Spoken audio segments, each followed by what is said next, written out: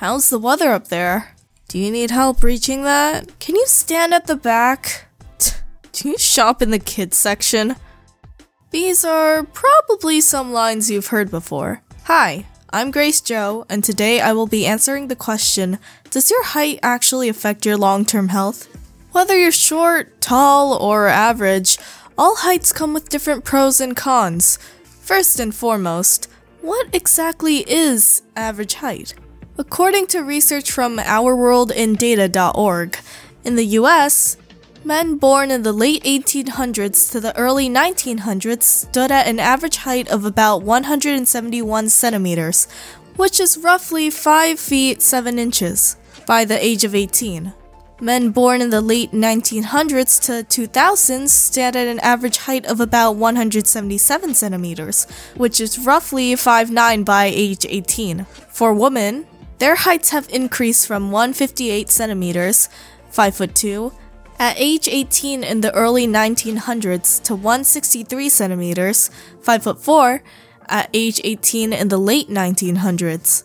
Through this information, you can see that human height has increased over the years. But the real question is, why? Now that we've classified what the average height is, if you are anything below it, you're considered to be short. Though, what exactly comes with being short?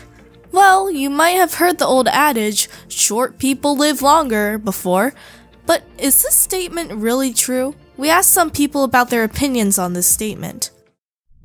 I do not think that short people live longer, but I believe that people have similar lifespans despite their height.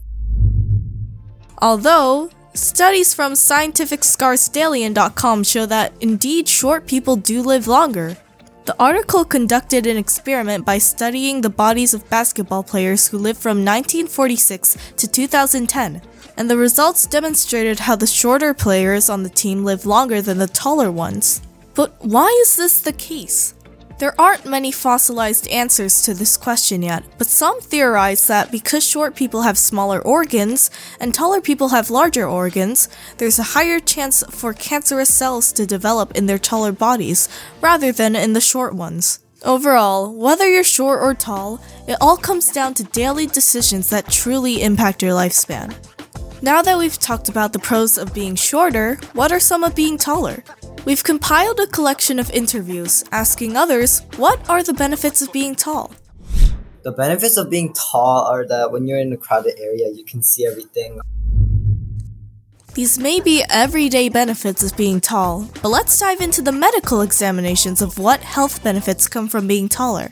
Research from HuffPost.com shows that though this might be a stretch, taller people may actually be smarter in IQ, based on a test between 6,000 subjects of all heights. There was a small correlation between the taller people and higher IQ scores. In addition, taller people are less susceptible to the risks of heart disease. In conclusion, the average height is considered to be around 5'7" for men and 5'4" for women. Through this information, one can classify what a short person is precisely.